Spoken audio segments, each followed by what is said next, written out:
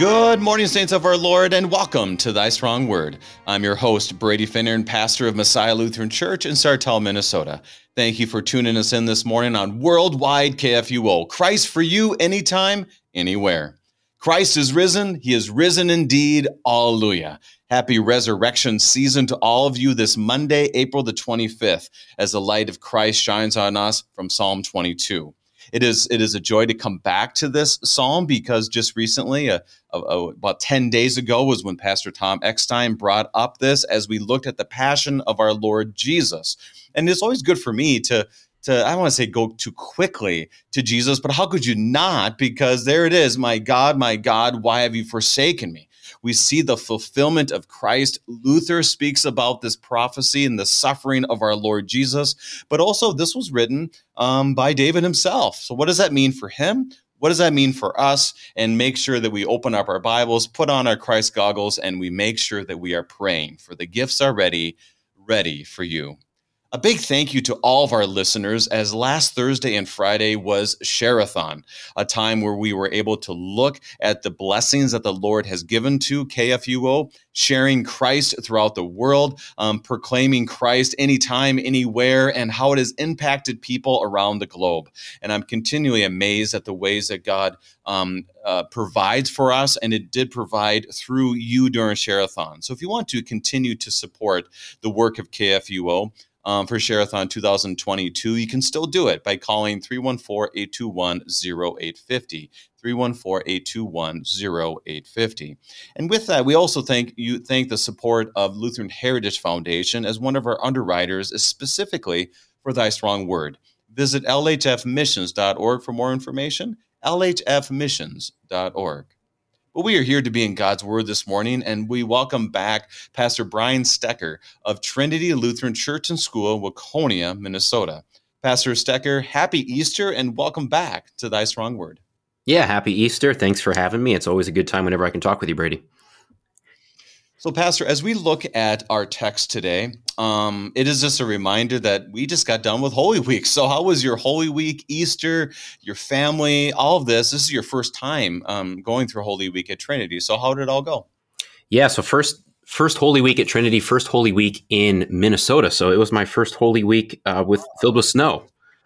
So looking out, I couldn't tell if we were celebrating Christmas or Easter, but the services definitely told me we were celebrating Holy Week. The services were really great. We had the Tenebrae on Friday. Of course, we had our Monday, Thursday, and then Easter. I was really blown away just at some of the gifts that God's given to some of the kids and people in the area. They had a choral group, they had an orchestra play, and the music was just, it was a foretaste of the feast to come. So I really enjoyed it, and our family's very blessed to be here.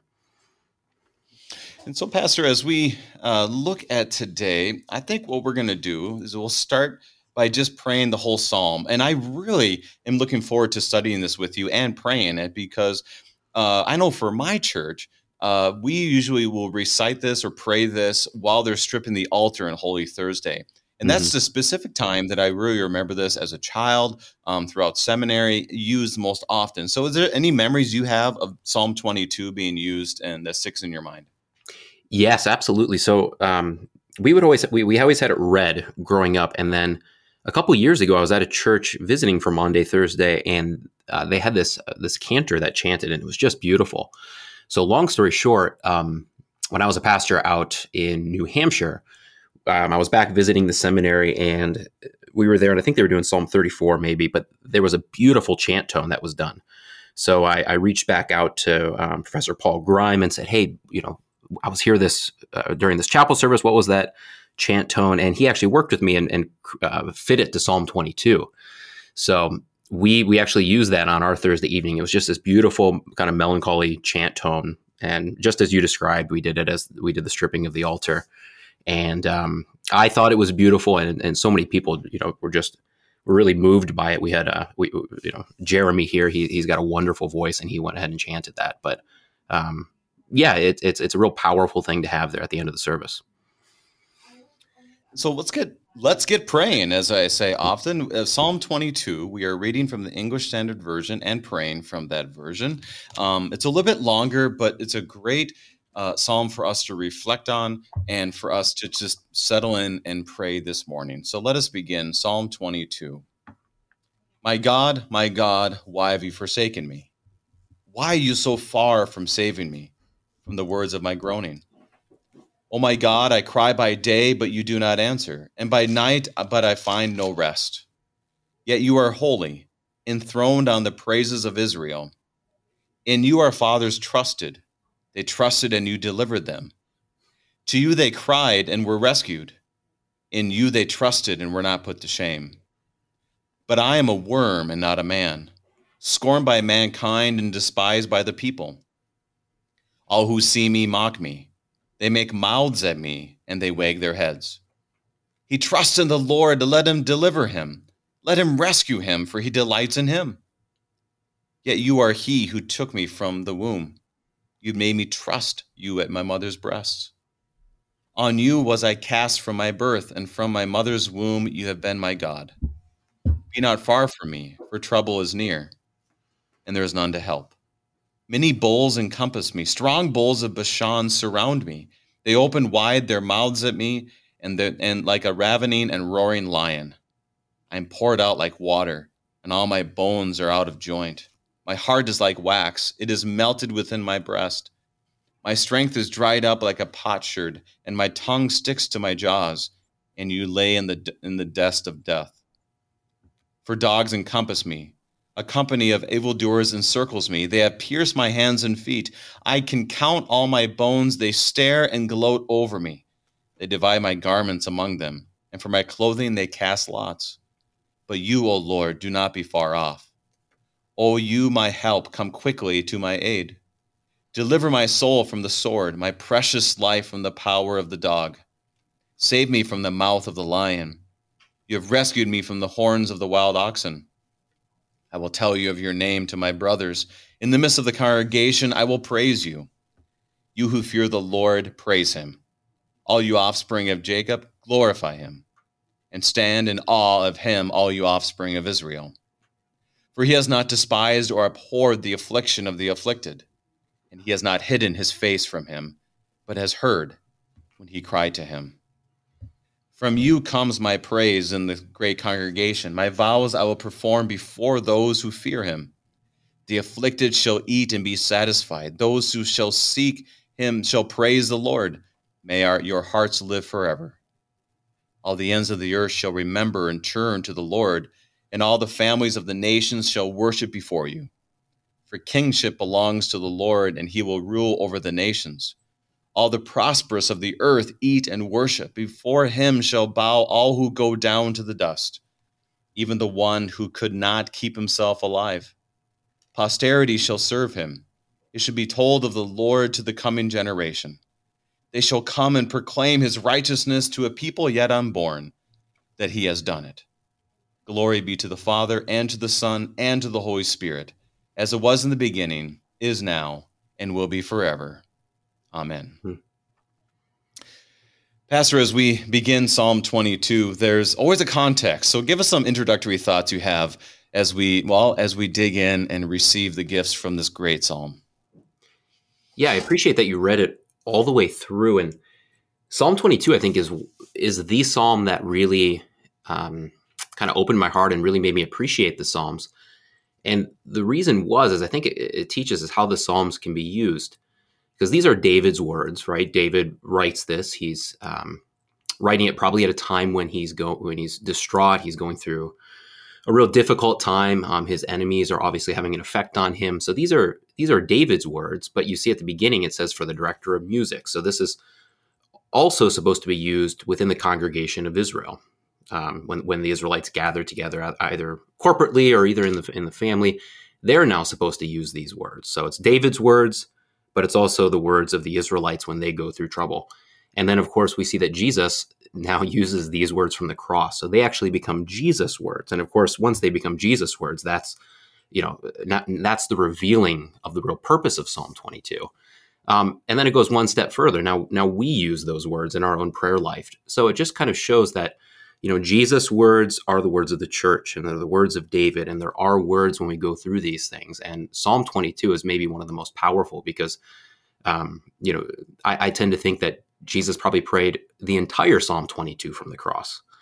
So we see this connection of how God's word works in his creation, and it's very plain and bold before us.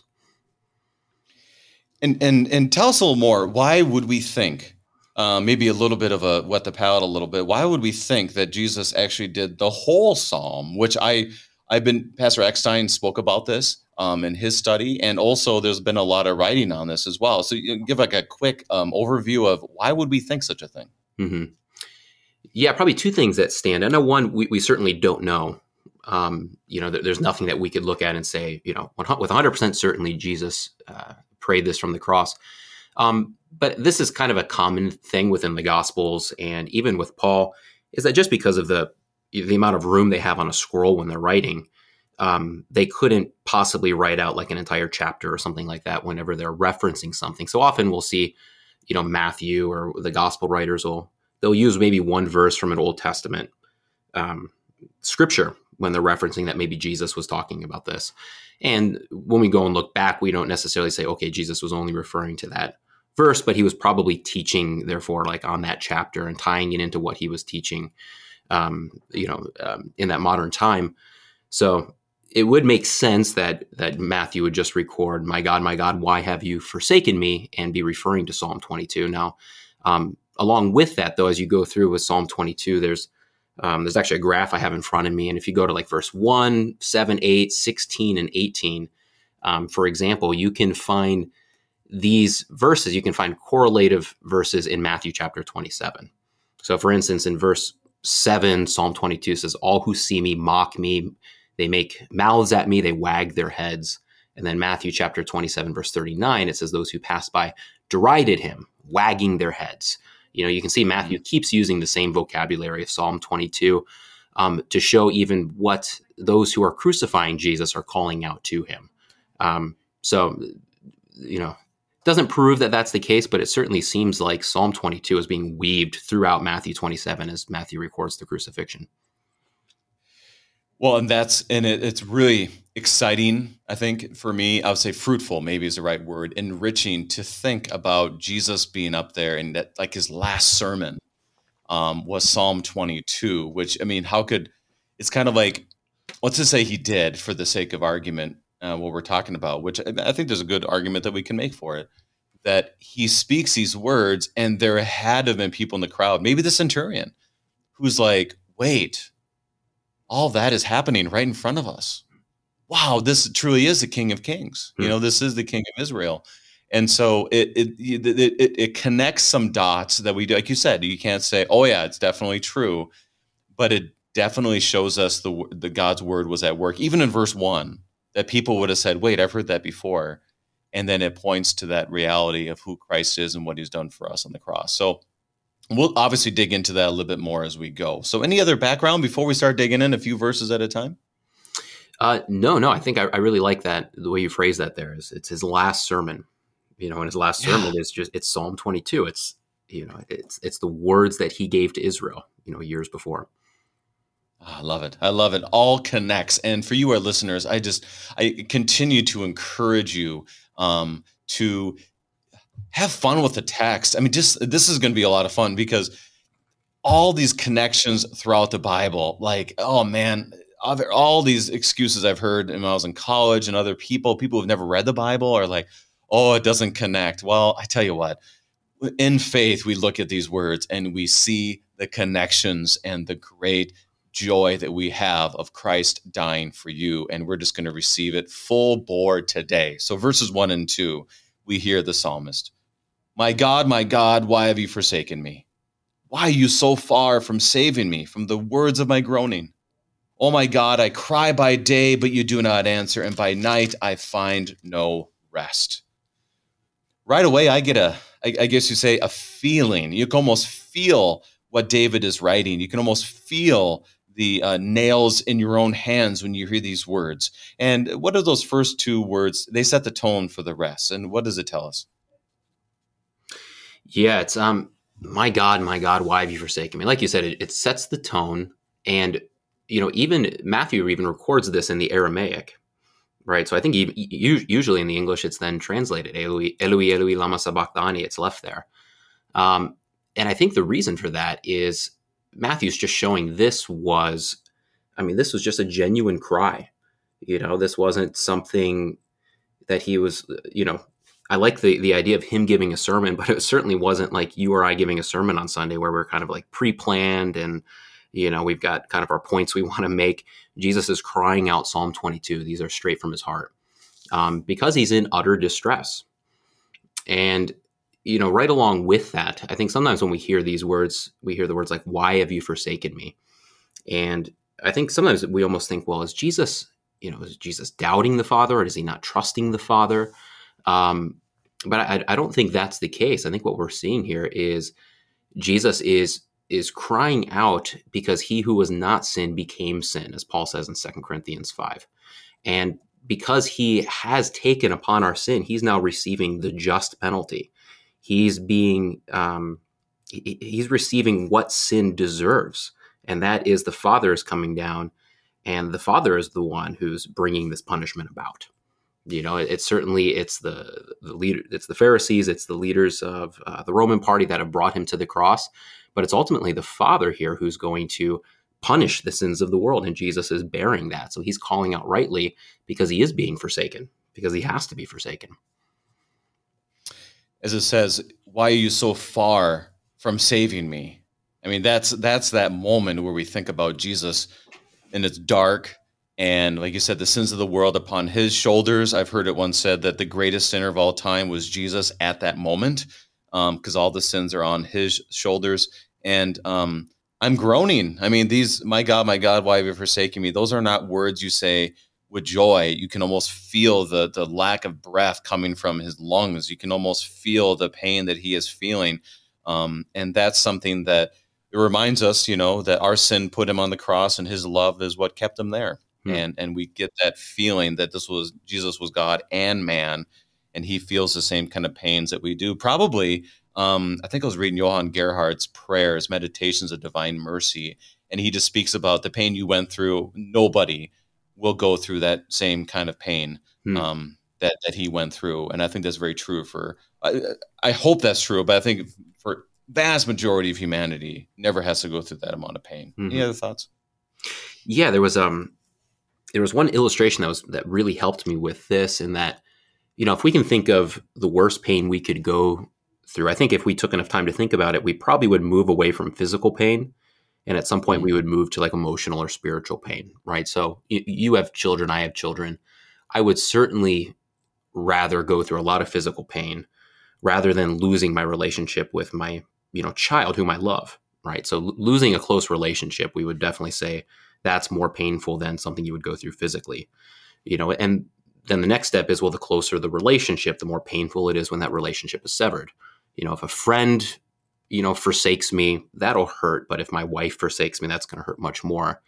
And here we have the picture of the Father and the Son who have had a perfect relationship without sin for all of eternity.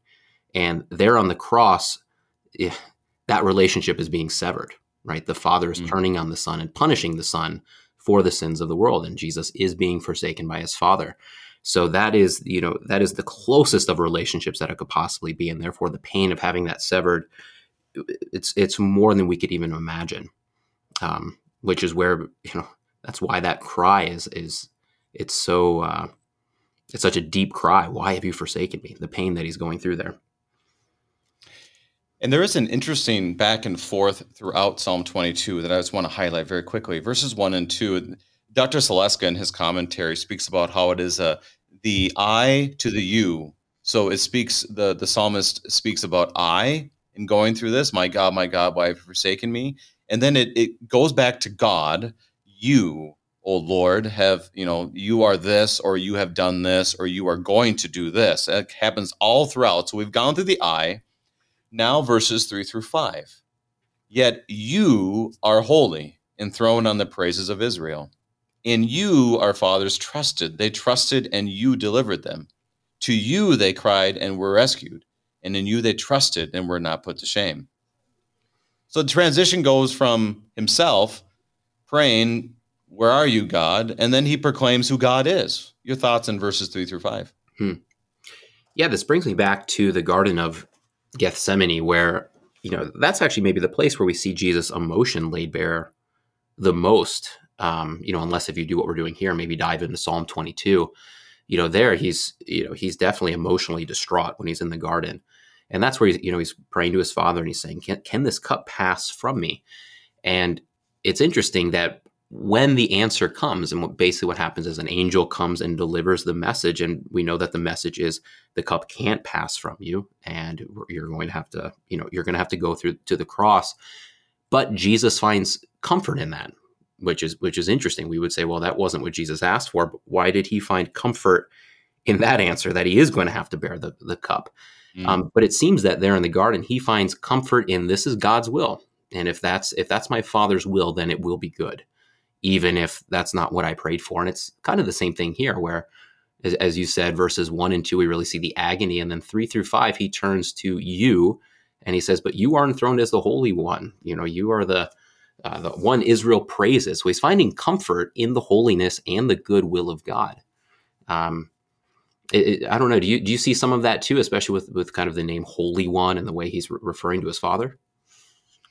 Right, exactly right. And there's that always unique relationship throughout the Gospels, well, now in the Old Testament, where truly they are one, but there's a submission and proclamation of Jesus, as we know that Jesus is always interceding for us to God the Father. That relationship that is quite interesting in that how this all fits, but he is proclaiming the truth of God, which also would have been kind of crazy if Jesus is preaching here on the cross, that there he is, struggling to the point of death, and he's giving praises to God, and he gives them a history lesson. Hey, the people of old, they cried to you and you actually rescued them. It was way too easy for them to be able to see the bad stuff as opposed to actually seeing the Lord rescued them. And also, one of the things that I saw was, like you said, that to allude to, you said, God's will be done, and that's really what he's saying too. And it's this constant prayer of deliverance and showing how God does indeed deliver his people. So it's a good reminder for the crowd and for us to remember, because we can easily just focus on the negatives, as opposed to actually seeing how God has redeemed his people and delivers them in the time of trial and sin and throughout all things. So yeah, I like how you put that. Other thoughts? Yeah, no, that's great. Jesus doesn't ask us to do anything that he wouldn't do himself, and he prays, "Thy will be done," even when he's on the cross. And that's the prayer he gave to us. Thy will be done, even when we're going through our little crosses that we bear in our life. Let's continue. We have a few minutes before our break. Verses 6 and 7. But I am a worm and not a man, scorned by mankind and despised by the people. All who see me mock me. They make mouths at me. They wag their heads. And right here is a wording that I remember in a certain hymn. I think I had it, but I lost it here for a moment. Alas, and did my Savior bleed? And the first stanza goes like this: Alas, and did my Savior bleed, and did my sovereign die? Would he devote that sacred head for such a worm as I? And that always pops in my mind when I read those words every year on Holy Thursday. What is the psalmist telling us about himself, and how does that relate to Jesus? I mean, I've never thought about the confession of Jesus being a worm. So your thoughts? Yeah, I mean, he's definitely, well, yeah, I mean, going back to David, he's definitely putting himself in his right relationship with God. And here you would say, well, Jesus' right relationship with the Father is certainly not like that, but he's become that. There was a scene in, every year, well, not every year, but usually we try to do about every 3 years to watch The Passion of the Christ during Holy Week. And one scene that always stands out to me is when Simon of Cyrene is called upon to take the cross. And in The Passion of the Christ, I like the way they do it, because when Simon of Cyrene comes out, he's feeling the emotion of humiliation. So he doesn't want to be seen carrying the cross. He doesn't want to be confused with somebody who's guilty. So he says, fine, I'll carry the cross, but I want it to be known that this man is condemned, but I am innocent. And throughout the next couple scenes, you watch Simon go from kind of this arrogance looking down at Jesus to, at the end, he realized Jesus is looking at Simon and saying, Simon, what you said is right.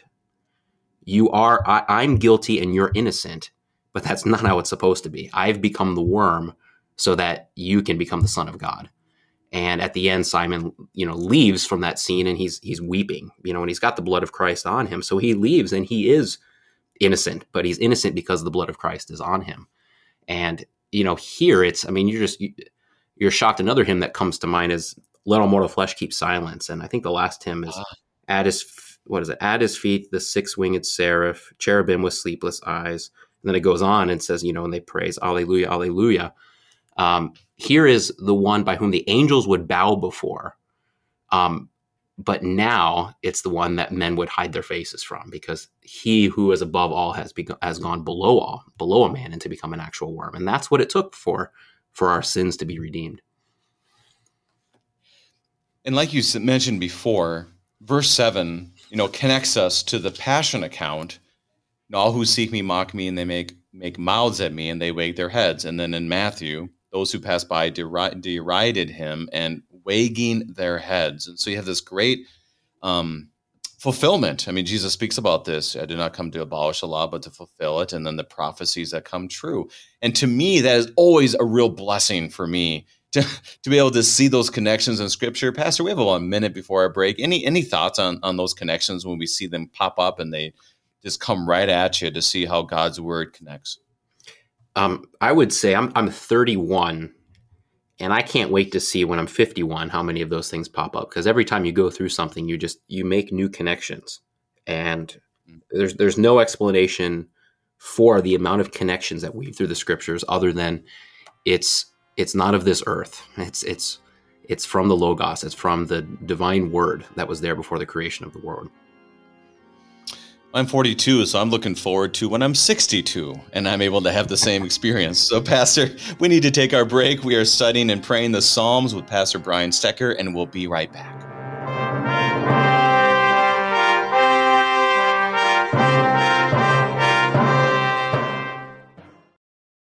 This is the voice of a mother in the faraway country of Georgia, reading to her 6-month-old son about Jesus from a Bible storybook written in the Georgian language. The child's Bible was given to her by the Lutheran Heritage Foundation, and the Holy Spirit is working powerfully through your support of LHF to make events like these happen every day. Help another family learn of the Savior. Learn how at lhfmissions.org.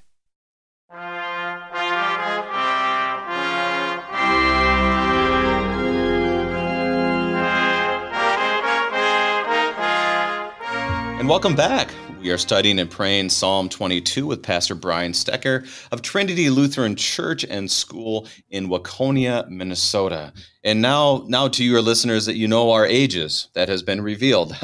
We will continue to find our hope not in our youth or our age, but in the Word of God. So, Pastor, we've gone through the first 7 verses. Anything else you want to highlight before we keep plowing through? No, I don't think. I mean, just the emotion. The emotion is there. It's such a fitting way to end Maundy Thursday. I don't think there's any better words. As we remember those emotions, we continue to read verses 8 through 10. He trusts in the Lord. Let him deliver him. Let him rescue him, for he delights in him. Yet you are he who took me from the womb. You made me trust you at my mother's breast. On you was I cast from my birth, and from my mother's womb you have been my God.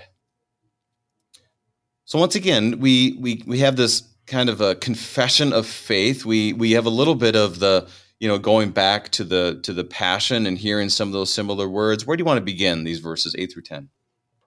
Well, this is another one of those areas where in Matthew 27, verse 43, Matthew records I think it's the chief priest. I think it's the chief priests who say, he trusts in God, let God deliver him now if he desires him. For he said, I am the Son of God, which is almost a direct quotation of Psalm 22, verse 8.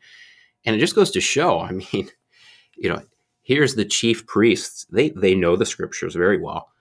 And here they're mocking Jesus for doing exactly what they strive to do, or what they claim to strive to do as Israelites, which is trusting in the Father. And Jesus, if he cries out Psalm 22 here, he is showcasing what trusting in the Father looks like. And that's what they use against him. You can see the way that evil just kind of, it warps the mind of people, as they become consumed with it. And here are the chief priests and the leaders of Israel, and they're deriding Jesus for being virtuous and doing exactly what they're supposed to do. And so, yeah. And once again, this goes back to Matthew, where that's exactly what they were doing, right? He trusts in the Lord, let him deliver him. He prophesied this, and it came true. He trusts in the Lord, deliver him now if he desires him, for I said, I am the Son of God. So there's kind of a confession, a mocking confession here as well, is that this is who he said he is, and he's not able to do it. So let him deliver himself, which strikes me really clear, as you said, those pops up in those dynamics where Jesus is being tempted by the devil, who basically says the same kind of words, right? If you are the Son of God, then do this. Which you do see that evilness, the devil at work through all this as well. Any thoughts on that connection?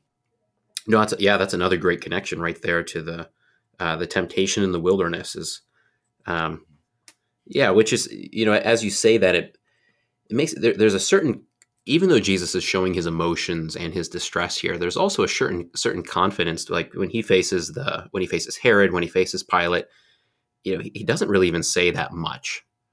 There's that certain just confidence that the silent testimony is going to be the testimony that lasts for an eternity. And in some ways it's because he's already faced Satan, and he's already defeated Satan there in the wilderness. Now it's coming to completion here on the cross, but he's already shown the temptations aren't going to work against me. And here they're doing the same temptations, as you said, that Satan did in the wilderness. And once again, Jesus is unmoved by it. So anything else in those first 10 verses as we continue to move forward? Maybe just the last thing is, what is it here? Verse 9. I do love this. He says, yet you brought me out of the womb. You made me trust in you even at my mother's breast. And Jesus is crying out. I keep going back to Jesus on the cross here, of course. I think there was a quote that said, what was it? As the star is concealed by the light of the sun, he who sees Jesus will probably neither see nor care to see David. Speaking of Psalm 22, and I keep bringing it right back to Jesus on the cross. But Jesus here is saying, during every moment of my life till now, you have been my God or my Father, and you have sustained me. And why would you stop doing that now, even here on the cross? And it's just such another good just example of thy will be done. I trust in you, Father, even here, because you were there when I was in my mother's womb. Who else could I possibly trust? And that does make me wonder at times, what was David going through when he wrote this? Because we do believe that, David wrote this by the power of the Holy Spirit. He prayed this. So he was obviously going through agony as well.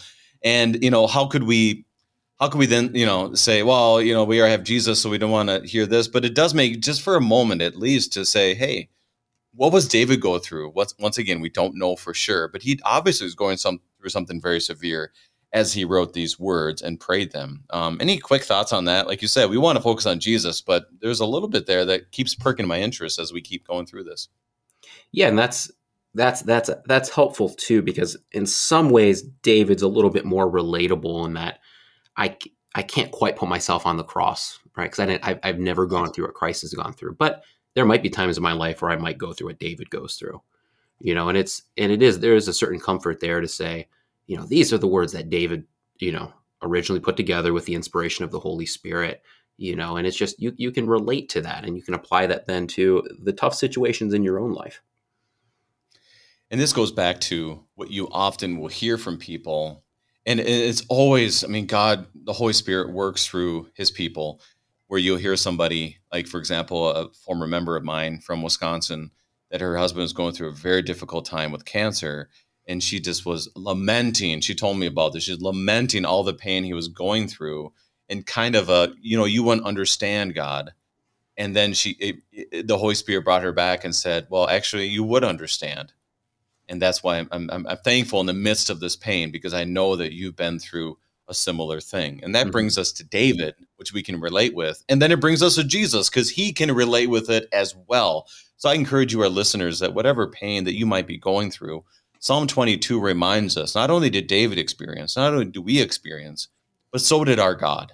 And he does that for us so that we leave out any opportunity for us to say, God, you would not understand. And he says, yes, I do. And my grace is sufficient for you. For when I'm weak, I'm strong is a language. So it's very powerful to be able to connect those things together. So Pastor, let's keep moving forward. We have a long ways to go still. Verses 11 through 13. Be not far from me, for trouble is near, and there is none to help. Many bulls encompass me, strong bulls of Bashan surround me. They open wide their mouths at me like a ravening and roaring lion. So David goes back to kind of the this is what I'm going through, and he's praying. So what is the prayer here in 11 through 13? Yeah, for me, it really strikes. I think it's just a showcase of injustice. And, you can think, there's, as you mentioned, we don't know exactly when David wrote this, but you could go to many points in David's life where it really seemed like David was facing injustice, whether it was his times with Saul, when he was going out to war against some of those surrounding nations. Those were vicious nations.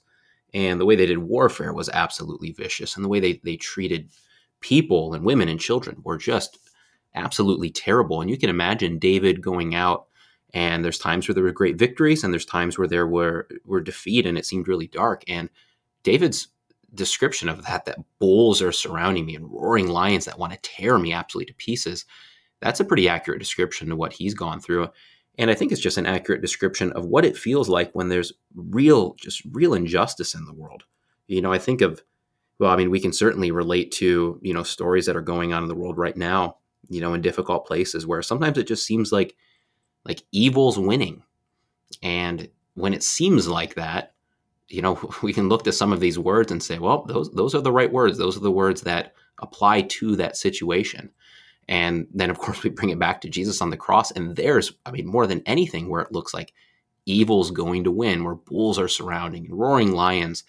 But the punchline is that that's not the end. And we see hope just weaved throughout Psalm 22, and which is the point where even when it looks like injustice and evil is winning, it won't. And it can't. And that's really the message of Psalm 22. And it's the message of Jesus praying Psalm 22 from the cross.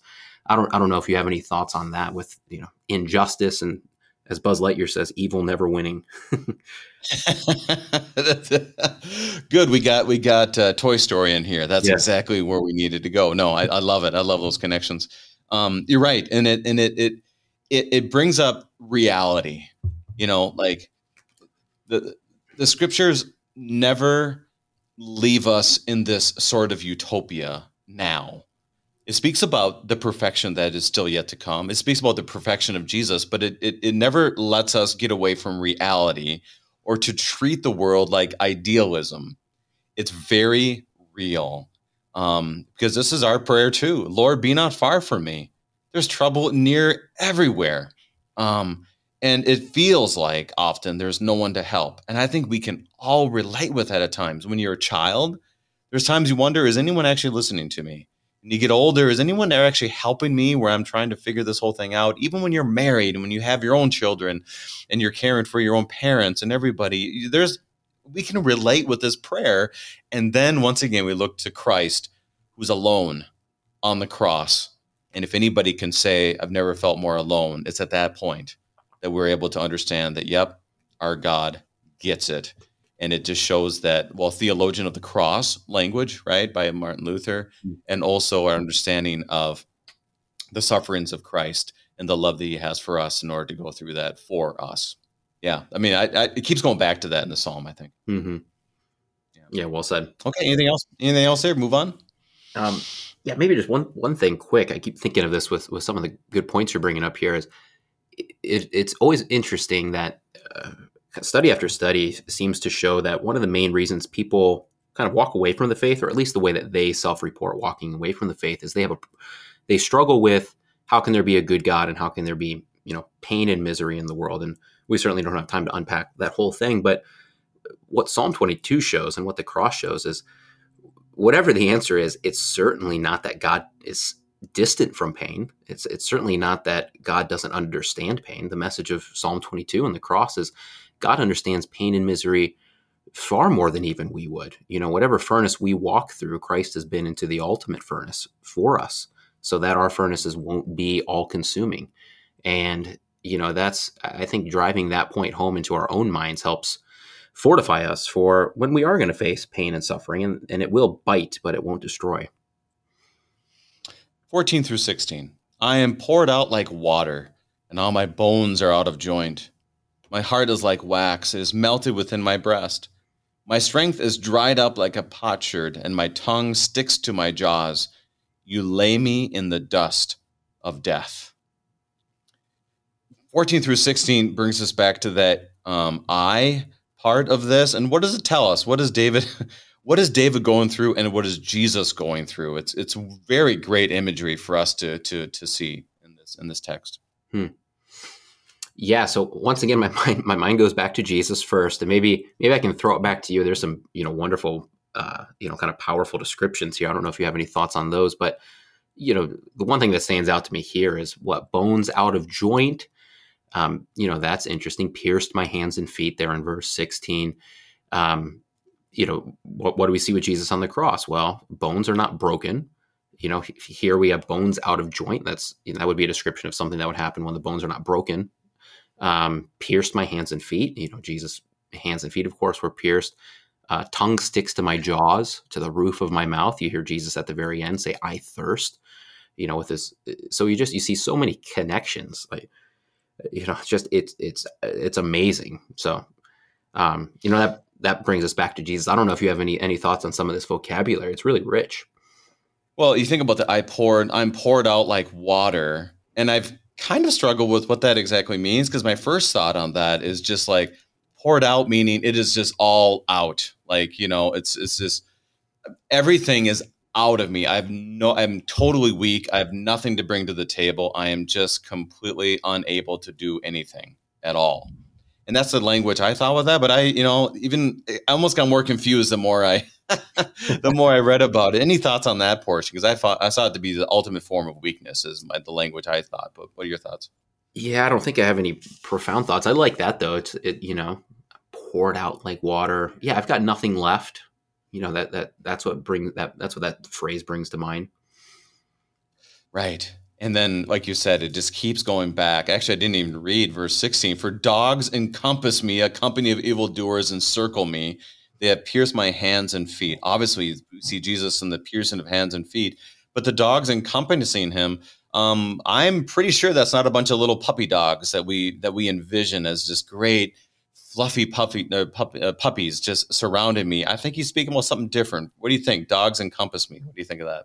My first nightmare that I remember is me in some backyard, dark backyard, and there was an angry dog chasing me, and I still remember it today. I was probably 3 or 4, I don't know, but it still haunts me. That's yeah. I mean, I love dogs. It's not like it's ruined my relationship with dogs, but yeah, I can understand how that would be terrifying.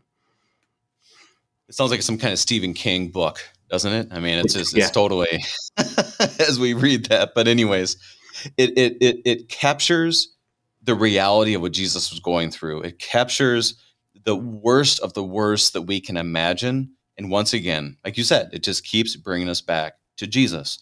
Now let's move on here to verses 17, just 17, 18, just real quick as far as the fulfillment of the prophecies. I can count all my bones. They stare and gloat over me. They divide my garments among them, and for my clothing they cast lots.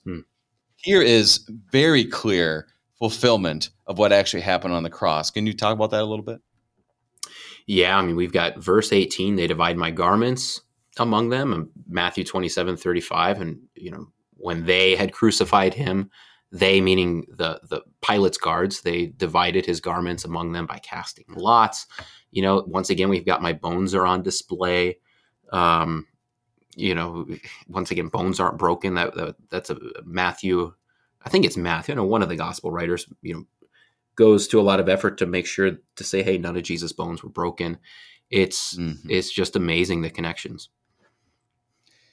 I believe that's Luke 23. I might be wrong, though. I'm just doing a quick reference on that. Okay. I believe that's Luke 23 that makes that reference.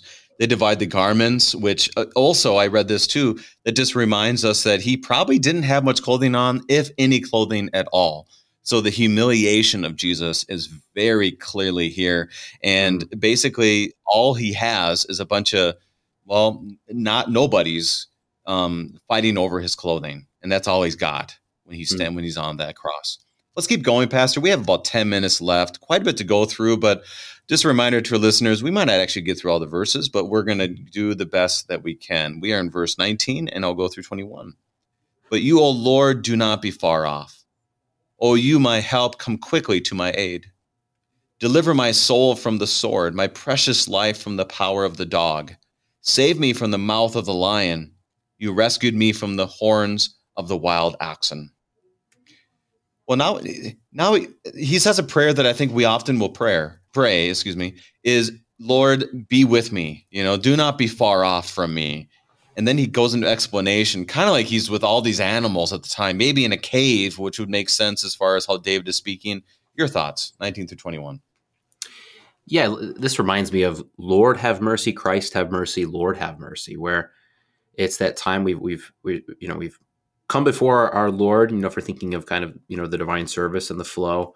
We've said the name, the baptismal name, Father, Son, and Holy Spirit. We've confessed our sins. We've received absolution.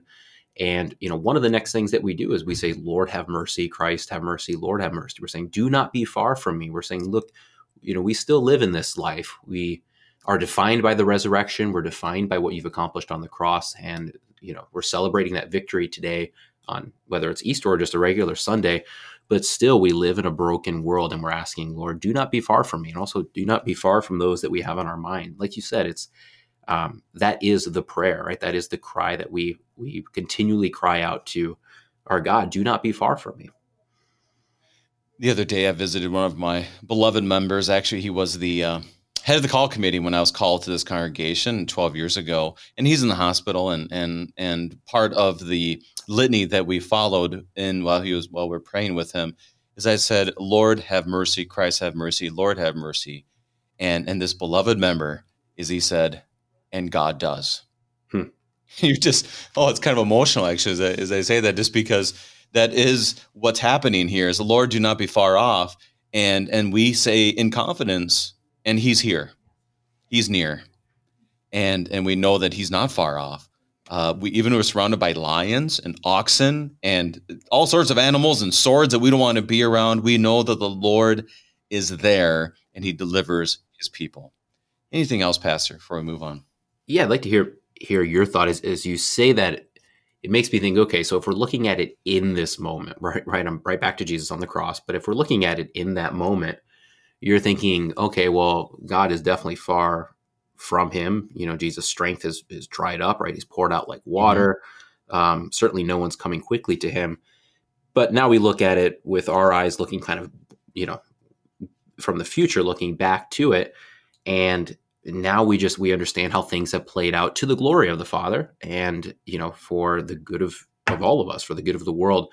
And it seems like that's just the way things kind of play out in our life, is when we're going through struggles, we say, how could this possibly work out for good? But then you look back, and as you look back, things start to make more sense. Has that been something you've kind of realized in life?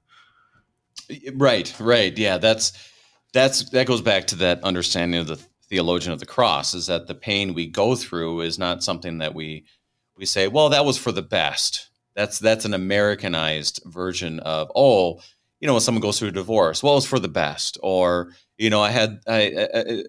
something happened, I had cancer. Oh, it's for the best. We don't speak that way as Christians, that these sufferings, we know that God works for the good of his people, and we're able to look back and realize how God does work through that. And can you imagine being at that cross? And if we were to be at that cross with the Marys and John and say, well, this is probably for the best. I mean, that's crazy. There's no way you would say it that way, Yeah. But we do see God at work in that suffering. because this is a world that we indeed do suffer. So I don't know if that makes sense, if that answers your question, but that's definitely the filter that I'm realizing more and more. Like you said, 20 years from now, I'll probably understand it much better than I do right now. Yeah, thanks. That's very helpful. Yeah, so let's keep moving forward here. Verses 22. 22. I'm going to go through 26. It will go that far. I will tell of your name to my brothers. In the midst of the congregation, I will praise you. You who fear the Lord, praise him. All you offspring of Jacob, glorify him. And stand in awe of him, all you offspring of Israel. For he has not despised or abhorred the affliction of the afflicted. He has not hidden his face from him, but has heard when he cried to him. From you comes my praise in the great congregation. My vows I will perform before those who fear him. The afflicted shall eat and be satisfied. Those who seek him shall praise the Lord. May your hearts live forever.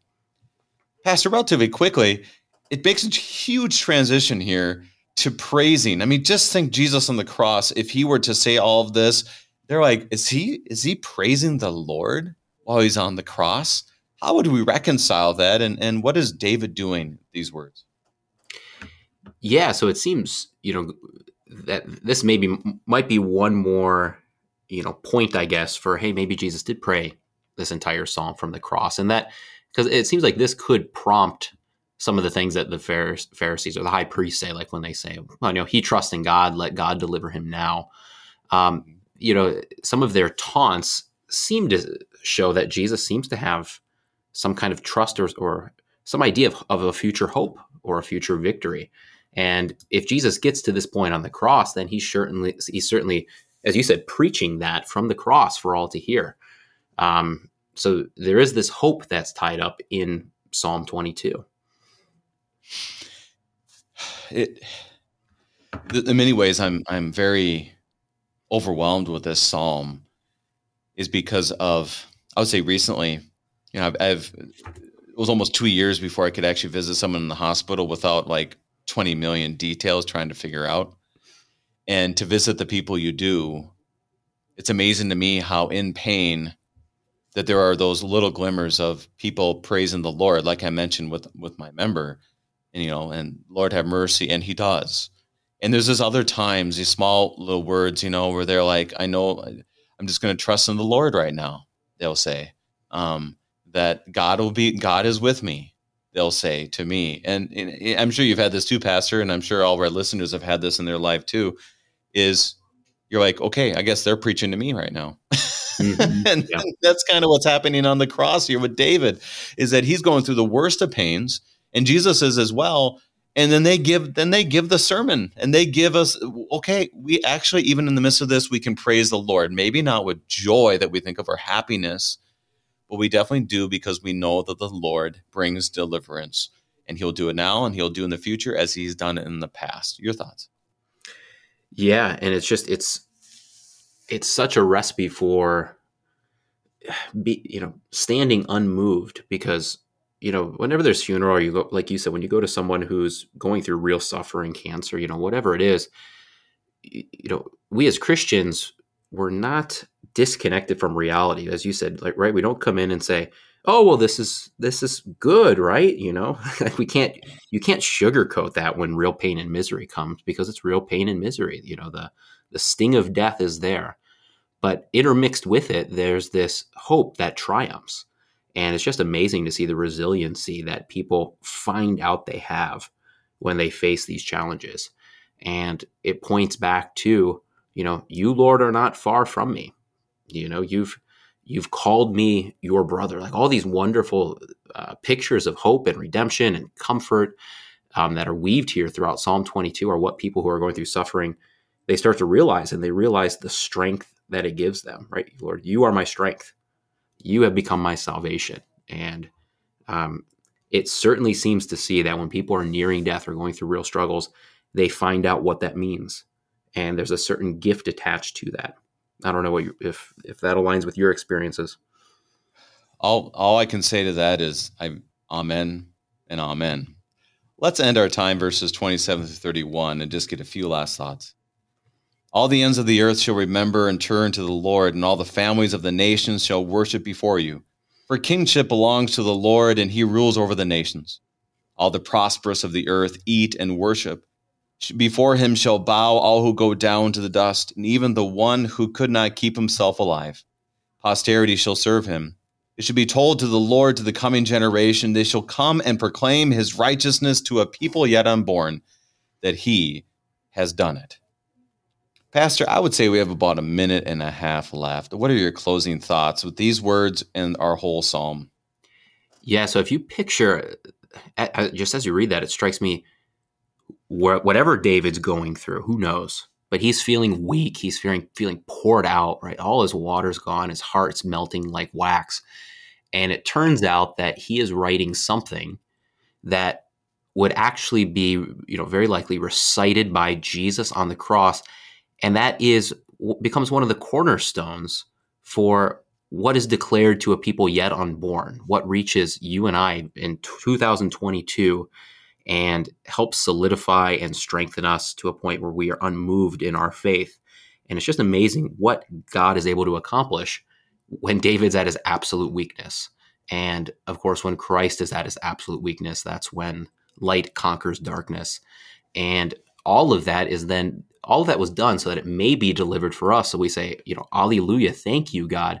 And then also what a beautiful blessing that we have. What a firm foundation we have as we then carry on our life as Christians who have been redeemed and who have been promised that we will be like Christ. We also will rise from the dead.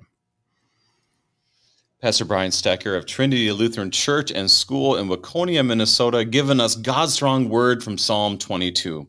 Pastor Stecker, happy Easter, and thank you again for bringing us his gifts. Yeah, happy Easter. Thank you. I'm your host, Brady Finner, and pastor of Messiah Lutheran Church in Sartell, Minnesota. Thank you for joining us, and the Lord keep you safe in the palm of his hand.